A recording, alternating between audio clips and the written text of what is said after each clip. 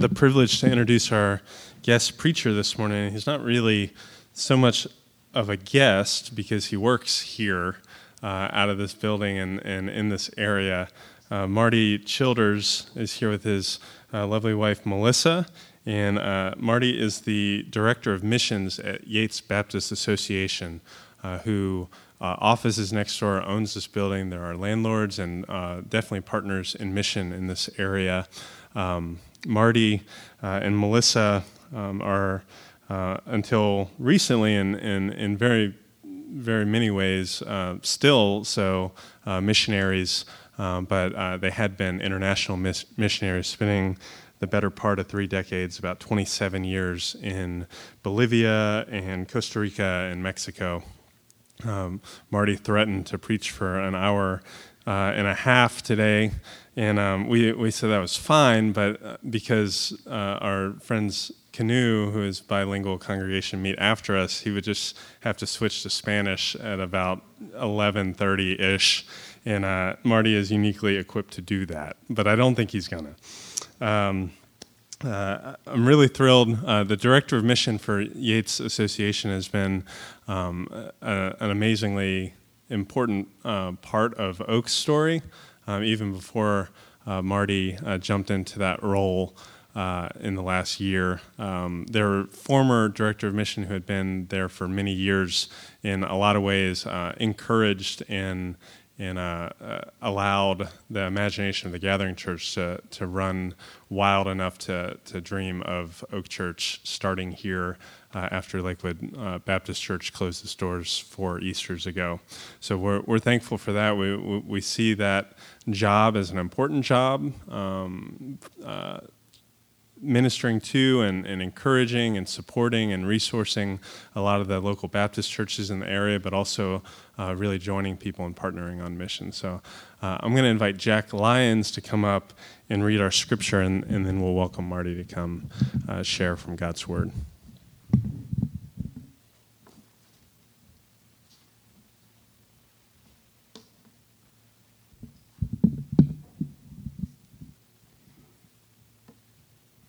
Joshua chapter 6, verses 1 through 5, the fall of Jericho. Now Jericho was shut up inside and outside because of the people of Israel. None went out and none came in. And the Lord said to Joshua, See, I have given Jericho into your hand, with its king and mighty men of valor. You shall march around the city, all the men of war going around the city once. Thus shall you do for 6 days. 7 priests shall bear 7 trumpets of ram's horns before the ark. On the 7th day you shall march around the city 7 times, and the priests shall blow the trumpets. And when they make a long blast with the ram's horns, when you hear the sound of the trumpet, then all the people shall shout with a great shout, and the wall of the city will fall down flat, and the people shall go up, everyone straight before him.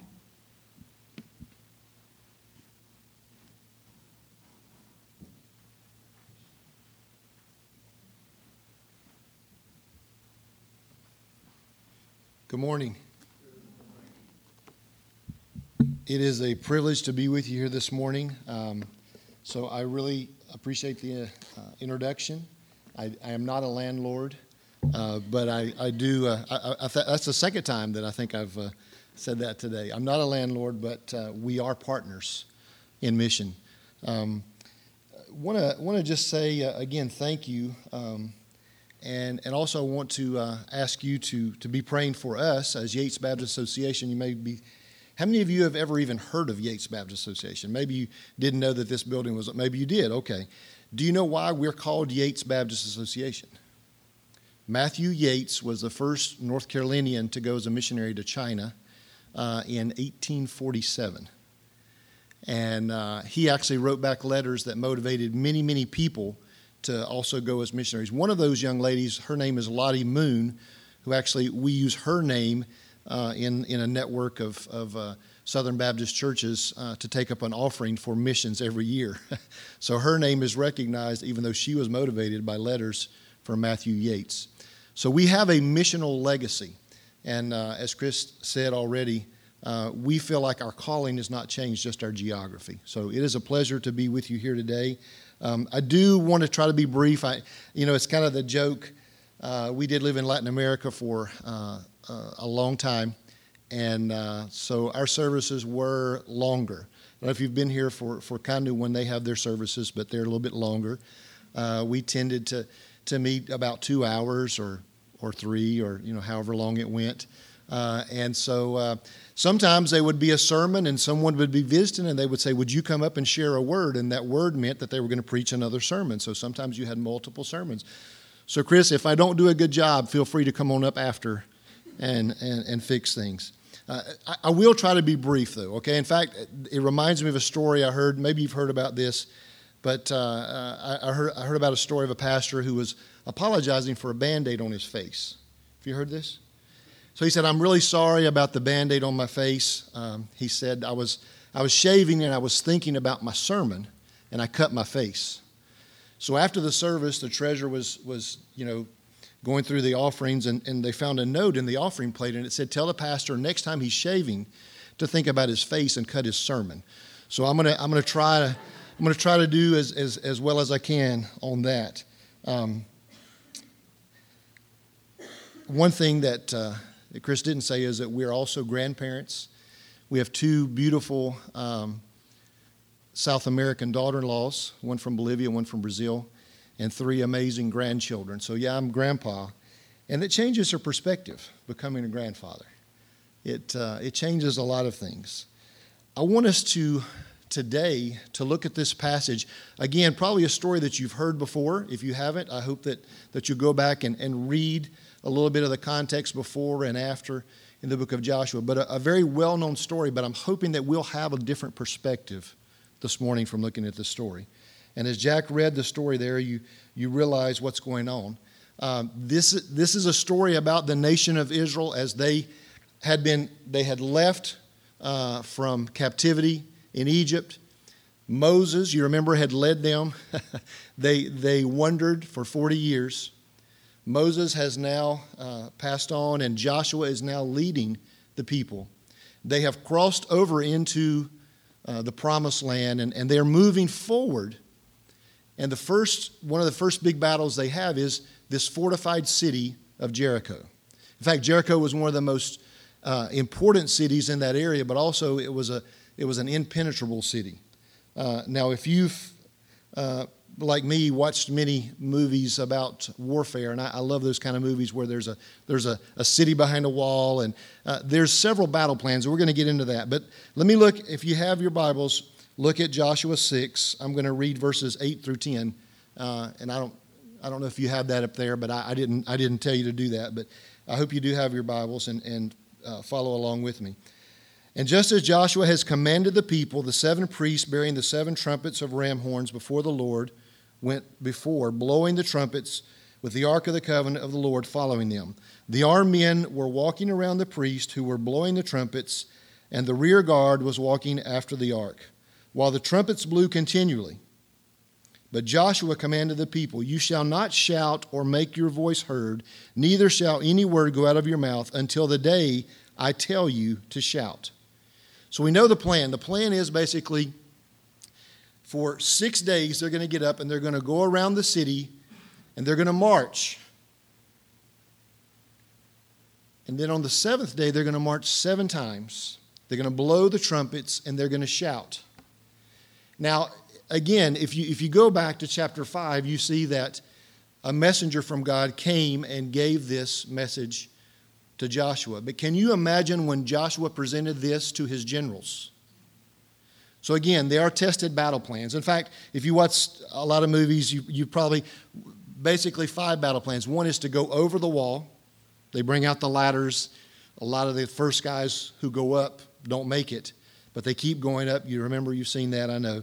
A second one is the battering ram, where they pull out the battering ram and they try to break the door. And so they go over the wall, they go through the wall. I've even seen, and it's a little bit, I guess, less used, but they build a tunnel underneath. A fourth way would be the trickeration way, the Trojan horse type thing, where they would send something in that would have men inside who would come in and unlock the gate. And then a fifth way would be to build a perimeter around and starve the people inside. So those are 5 tested battle plans. Which one does God choose to use in this story? None of those. The first point I want to make today is God's ways are unconventional. God does things very differently. All I have to do every morning to be reminded of that is look in the mirror. He called me, a country boy from western North Carolina. I never imagined living in a foreign country, speaking another language. I don't even speak English well. I started to say good, but yes, well. It's really funny. I write articles for our newsletter, and I apologized to my administrative assistant, and she said, no, it's okay. She said, you just left out some articles, and you had some run-on sentences. And I say, I do the same thing in Spanish.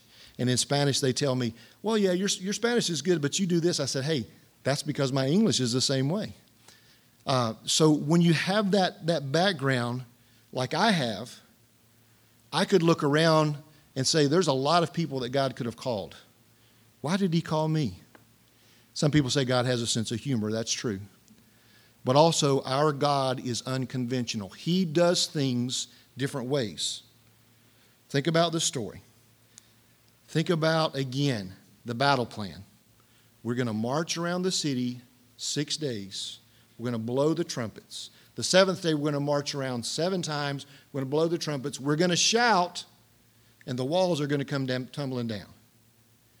Now, what scientific principles are being used here? I mean, I think we could probably take this to Mythbusters, and they would say this is not possible, right? But it is possible because God moves in mysterious ways, if someone has already said. If you look back over the history through the Bible, look at King David. Do you remember when David was chosen to be king? Saul, the king, was prior to that, and he had turned his back on God, and so God told Samuel to go to Jesse's house, the father of David, and to choose one of his sons. So the first one came in. He was a big, strapping guy. Samuel said, surely this is him, and God said no. The second one, nice-looking, big, muscular, no. And they passed one by one. Finally, they were all gone, and Samuel said, are there not any more? He said, well, the little guy, the runt, the teenager is out watching the sheep, David. Bring him in. And God said, that's my man. God chooses things in a different way. In fact, you remember in Samuel it says that man looks at the outward appearance, but God looks at the heart. Our God does things that are unconventional. Things are not what they always appear to be, are they? If you think about how all the way through the Bible, God chose to do things in a different way. He sent his son Jesus as a baby who was born in a manger, who was laid where animals laid.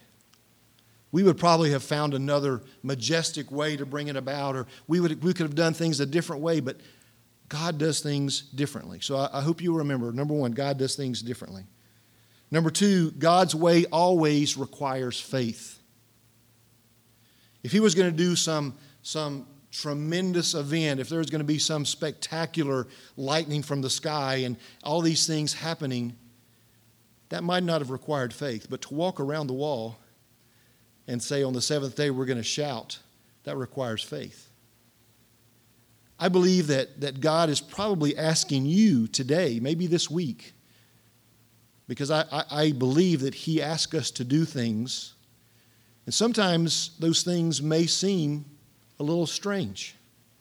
Sometimes those things may seem like something that we shouldn't do, but it requires faith to believe.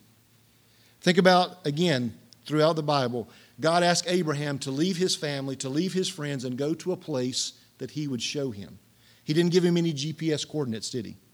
He didn't give him a map. He said, go to a place. In other words, take the first step. I will direct every step. I will show you where to go. When we left the United States back in 1988, I felt the same way. Now, this is really strange because most missionaries now have traveled extensively overseas before they ever go. I had never left the United States when we left in 1988. I was going to a place that I'd never been, that spoke a different language, that had a different culture. But I knew that God was going with us, but also knew that God was already ahead of us. God is asking you, I don't know what, but I believe God is asking some of you to do some things that you might be a little uncomfortable with. He may be asking you to do some things that you're thinking, well, that's just strange. That can't be God. Well, if you look back at his word, it can be. He continually asks people to do things that are different. A definition in the dictionary of faith is strong belief or trust in someone or something. But a biblical definition from Hebrews 11 says, faith is the assurance of things hoped for, the conviction of things unseen. It's believing in something you can't see. How do you think the people of Israel felt when they heard the plan? We're going to march around. So first of all, we talked about the generals, but even the people. We're going to march around the city. We're going to blow the horns. We're going to shout, and the walls will fall down. Do you think some of the people thought that maybe Joshua had been drinking some strange Kool-Aid? You think some of the people thought, maybe this is just strange? But it required faith to act, did it not? It required them to believe that they would move forward with a plan, even though it seemed a little out of the ordinary. Look at verses 12 through 14 of chapter 6 of Joshua. Then Joshua rose early in the morning, and the priest took up the ark of the Lord, and the 7 priests bearing the 7 trumpets of ram's horns before the ark of the Lord walked on. They blew the trumpets continually, and when the armed men were walking before them, the rear guard was walking after the ark of the Lord while the trumpets continued to blow. And the second day they marched around the city. They returned to camp, and they did this for 6 days. So what did they do? God gave them a plan, and they acted. Do you think as they were walking around, even though he told them not to talk, do you think maybe somebody whispered to their friend, this is really weird? Do you think as they were marching around the wall, and I've always wondered, it was an act of faith because they were marching around the wall. I don't know how far they were out, but obviously they were probably men with bows and arrows who could have shot them. Obviously they could have thought, well, maybe they're going to come out and attack us because we're defenseless. But they acted by faith. What is God asking you to do by faith? Many of the places that we speak in, I always try to teach them a little Spanish, and I'm going to teach you some Spanish, and I know most of you know this. This is kind of funny, but it works really good with kids, and adults are just big kids, right? So repeat after me. Sí, señor. Okay, what does that mean? Okay, yes, sir, somebody said, but it also means yes, Lord. Señor is the word for Lord. If Jesus is Lord of your life, can you ever say no? If he's Lord, you can't, can you? There's only one way to answer. So whatever he is asking you to do, whatever step of faith he is asking you to take, the answer can only be, yes, Lord. When I think about the idea of conviction of things not seen, I love movies, and I reflect back, it's an older movie, but it's a classic, and I think maybe most of you may have seen it. But the Indiana Jones, where they're looking for the Holy Grail. Do you remember that? And there's a point where they get to this abyss. There's this chasm, and it just drops straight off. But they're supposed to pass across. There's no way to go across. And then someone takes a little bit of dust and they throw out there, and there is a path that was unseen. There is a path that is unseen for your life. There's a path. In fact, the scripture says in the Old Testament that God will make a way where there is no way. What is God asking you to do that you feel like is impossible? Will you trust? Will you have faith to believe that he can do it?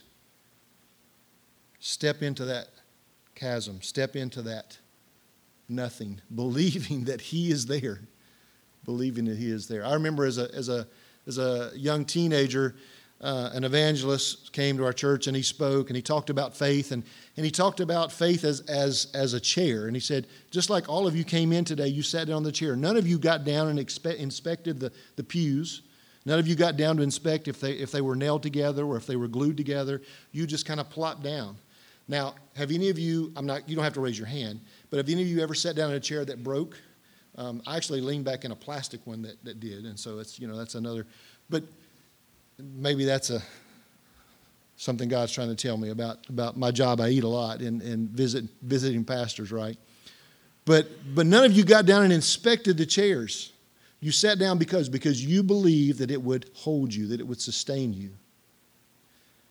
As God asks you to take a step of faith in your life, maybe the step of faith to believe in something that He's been telling you for a while. Maybe to take a step of faith to reach out and to help the poor. Maybe to take a step of faith and to reach out and help a neighbor. Maybe to walk across the street and be able to minister to someone in your community.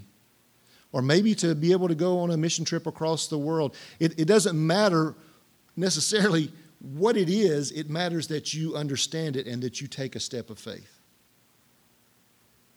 Now, look again. I want to say, so the first 2 points that our God is unconventional. He asks us and requires faith. Number 3 would be God many times uses the least of these to bring about His glory. The least of these. And again, when I wake up and look in the mirror, that's example number 1. But He didn't use the soldiers. He didn't use the generals. He used actually the priest or the musicians to blow the horns. And He used the whole people, the whole group, to shout. That was His plan. I think many times we think, well, God wants to do these great things, but He wants to use the pastors, or He wants to use missionaries, or He wants to use only certain people. In fact, one of the lies of missions, and there's a number of lies about missions, but many people used to come to Melissa and myself and they would say, we could never do what you do. We could have never left home and left our family. We could have never gone to another land. We could never do that. And that's a lie from Satan, because if God calls you, He will equip you.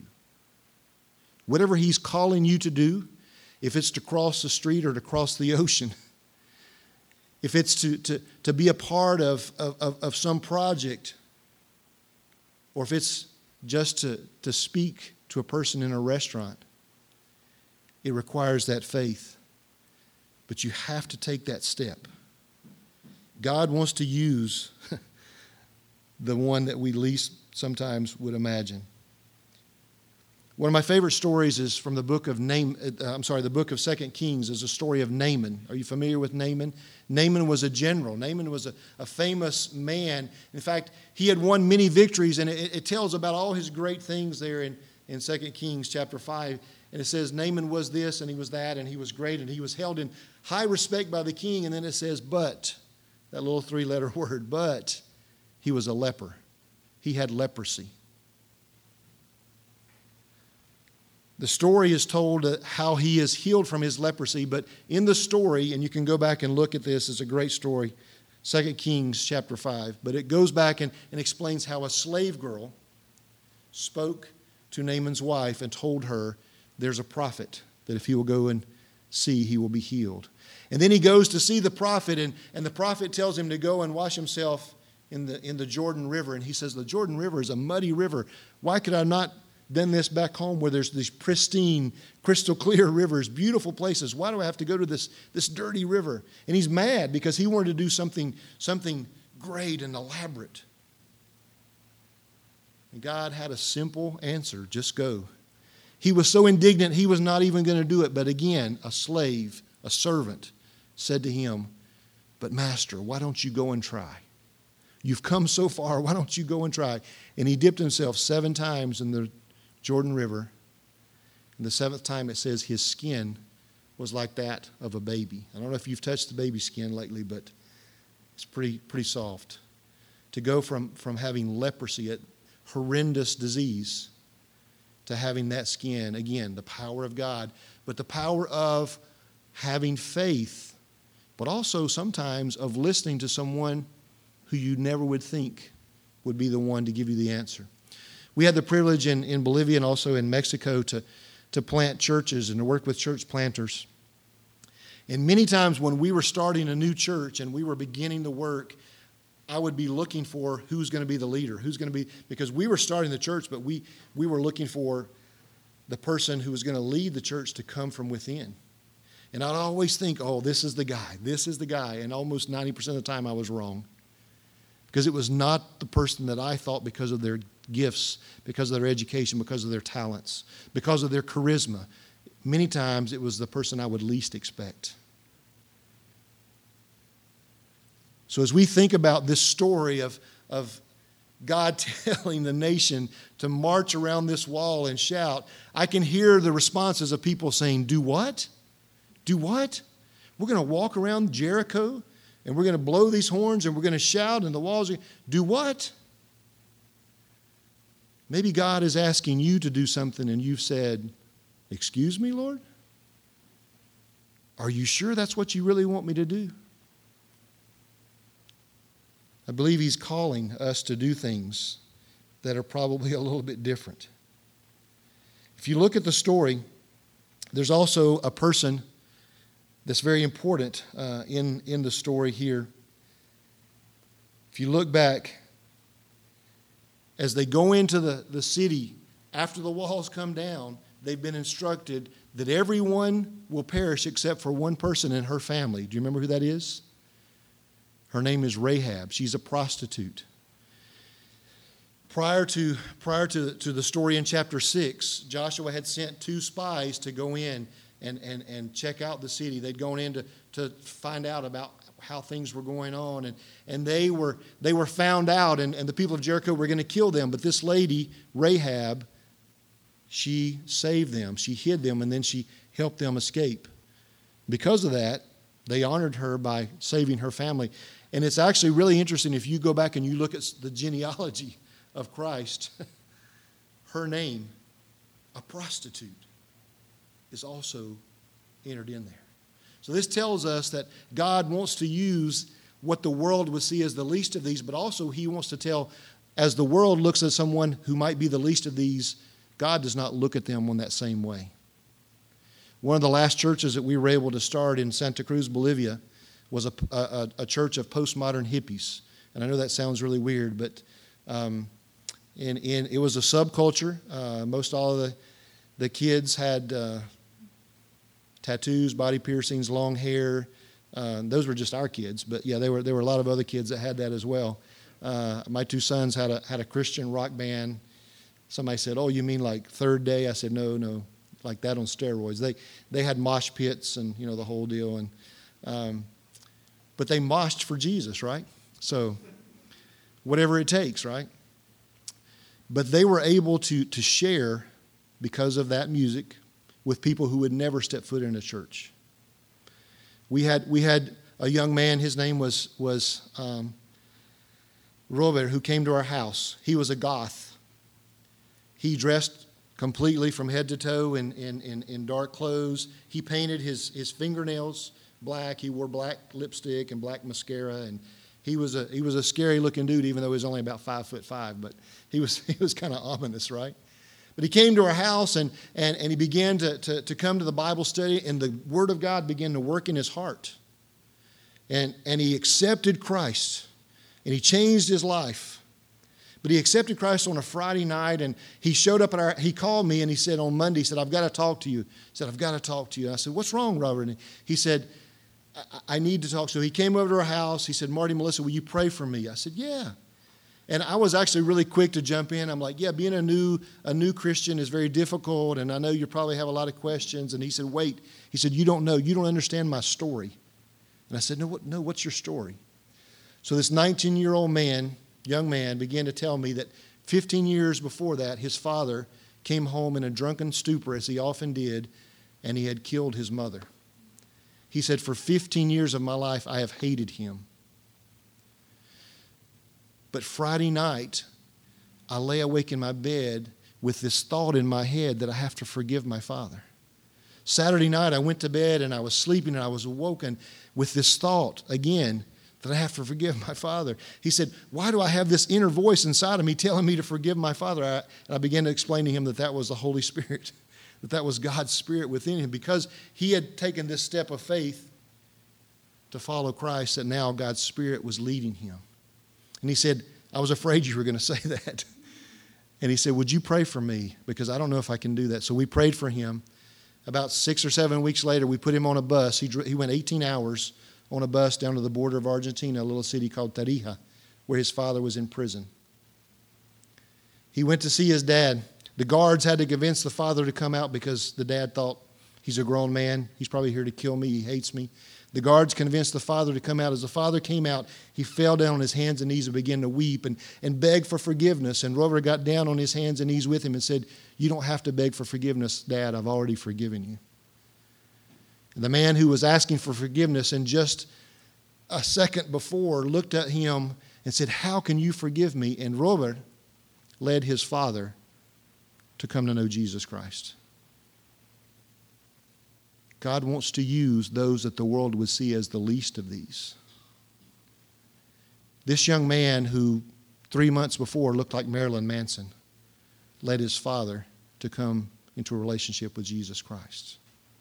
Why? Because of something that Melissa and I did? No, because God's Word is powerful.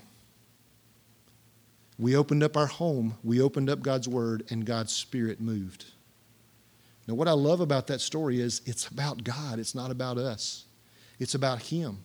And it's about how He wants to use simple people like me, simple people like Robert, and even people like his father, who is now the chaplain in the jail, helping other men to come to know Jesus. God wants to use people. And many times we say, but I'm not the kind of person that God wants to use. If you say that, then you're exactly the kind of person that God wants to use. Sometimes God's plan doesn't make sense. This is point number 4. It's the last point. You can breathe easy. Sometimes God's plan doesn't make sense. It's not logical to us, but it is always for His glory. On the 7th day, they rose early. Verse 15. They rose early at the dawn. They marched around the city in the same manner 7 times. It was the only day that they marched around the city 7 times. At the 7th time, when the priest had blown the trumpets, Joshua said to the people, "Shout to the Lord, for He has given you the city. And the city and all that is within it shall be devoted to the Lord. Only Rahab the prostitute and all who were with her in her house were saved, because she had hid the messengers. But you keep yourselves from the things devoted to destruction, lest when you have devoted to them, you will take any of the devoted things and make camp of Israel for the destruction and bring trouble upon it. All the silver, all the gold, every vessel of bronze and iron, everything, they are holy to the Lord. They shall go into the treasury of the Lord." So the people shouted, and the trumpets were blown. And soon as the people heard the sound of the trumpet, the people shouted this great shout, and the wall fell down flat. So that the people went up into the city, every man straight before him, and they took the city. A simple, illogical, crazy plan, but a powerful God. They obeyed Him by faith. They did exactly what He asked. And some of you may be old enough to remember the old song, "And the walls came tumbling down." As a boy, we talked about this story and we sang this song. But I didn't really realize how powerful this story was until just recently, as I began to see how God uses people that we would never imagine. He used horns.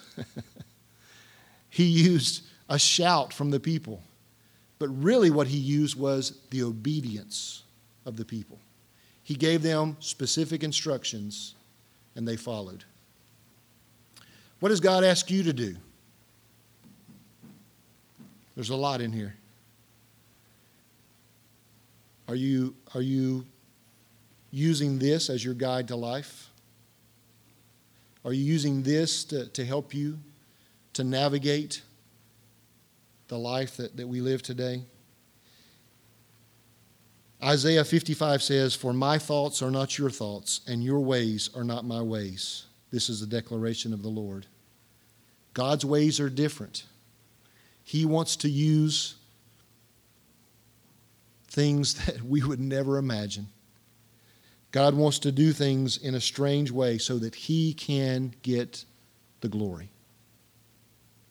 I don't know how many times I've seen great Christian brothers or sisters do things, and as they do that, they kind of, like a gymnast, after they stick the landing, they kind of do, "Look at me." That's not what we're talking about. We're talking about someone who sticks the landing and says, look at God. Look at God. One of my favorite stories is an older story. In fact, it involves a telegraph. Any of you familiar with the telegraph? Long before computers and long before smartphones. And you watch some of the old westerns, they tap out the message, right?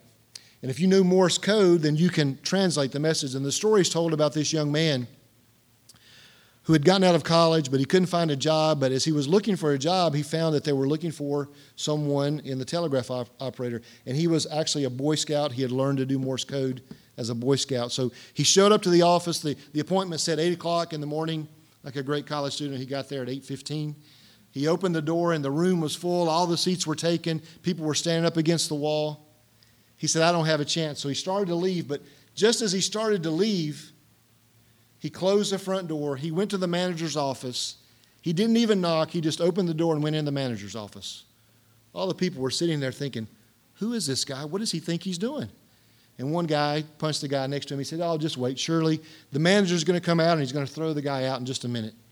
And sure enough, the manager came out, but they noticed he had his arm around the young man. And he said, you guys can go. The job's been filled. And they were irate. They were angry. They were shouting, what do you mean he's the last one in here? I was here at 8 o'clock. Another guy said, I was waiting outside at 7:45. I was out there at 7:30. Wait. And the manager said, wait a minute, you're here for the telegraph operator job, right? Yes. You know Morse code? Yes. He said, since 8 o'clock, I've been on the other side of the wall typing out the message. If you understand this message, walk through the door. Don't even knock. The job is yours. He was the first one to come in. Our God does things in unconventional ways. Our God wants to use the least of these. Our God requires faith. And our God wants to receive the glory. But one thing that I am sure of, our God continues to call people. My prayer is that we will listen, that we will hear, and that we will be obedient. Let's pray. Father, I thank you for this morning. I thank you for your word, which is clear. I thank you for this beautiful story of people who did a strange thing so that you could be honored and so that they could learn the lesson on how to live life in a more fulfilling way. Father, if we will only learn to trust and obey you, we can have that abundant life that you talked about. Father, I pray this morning for Oak Church. I pray for every person that is here this morning that we would hear your voice, that we would know your voice, and that we might follow you, even if you ask us to do something that's a little unusual. In the name of Jesus, I pray. Amen.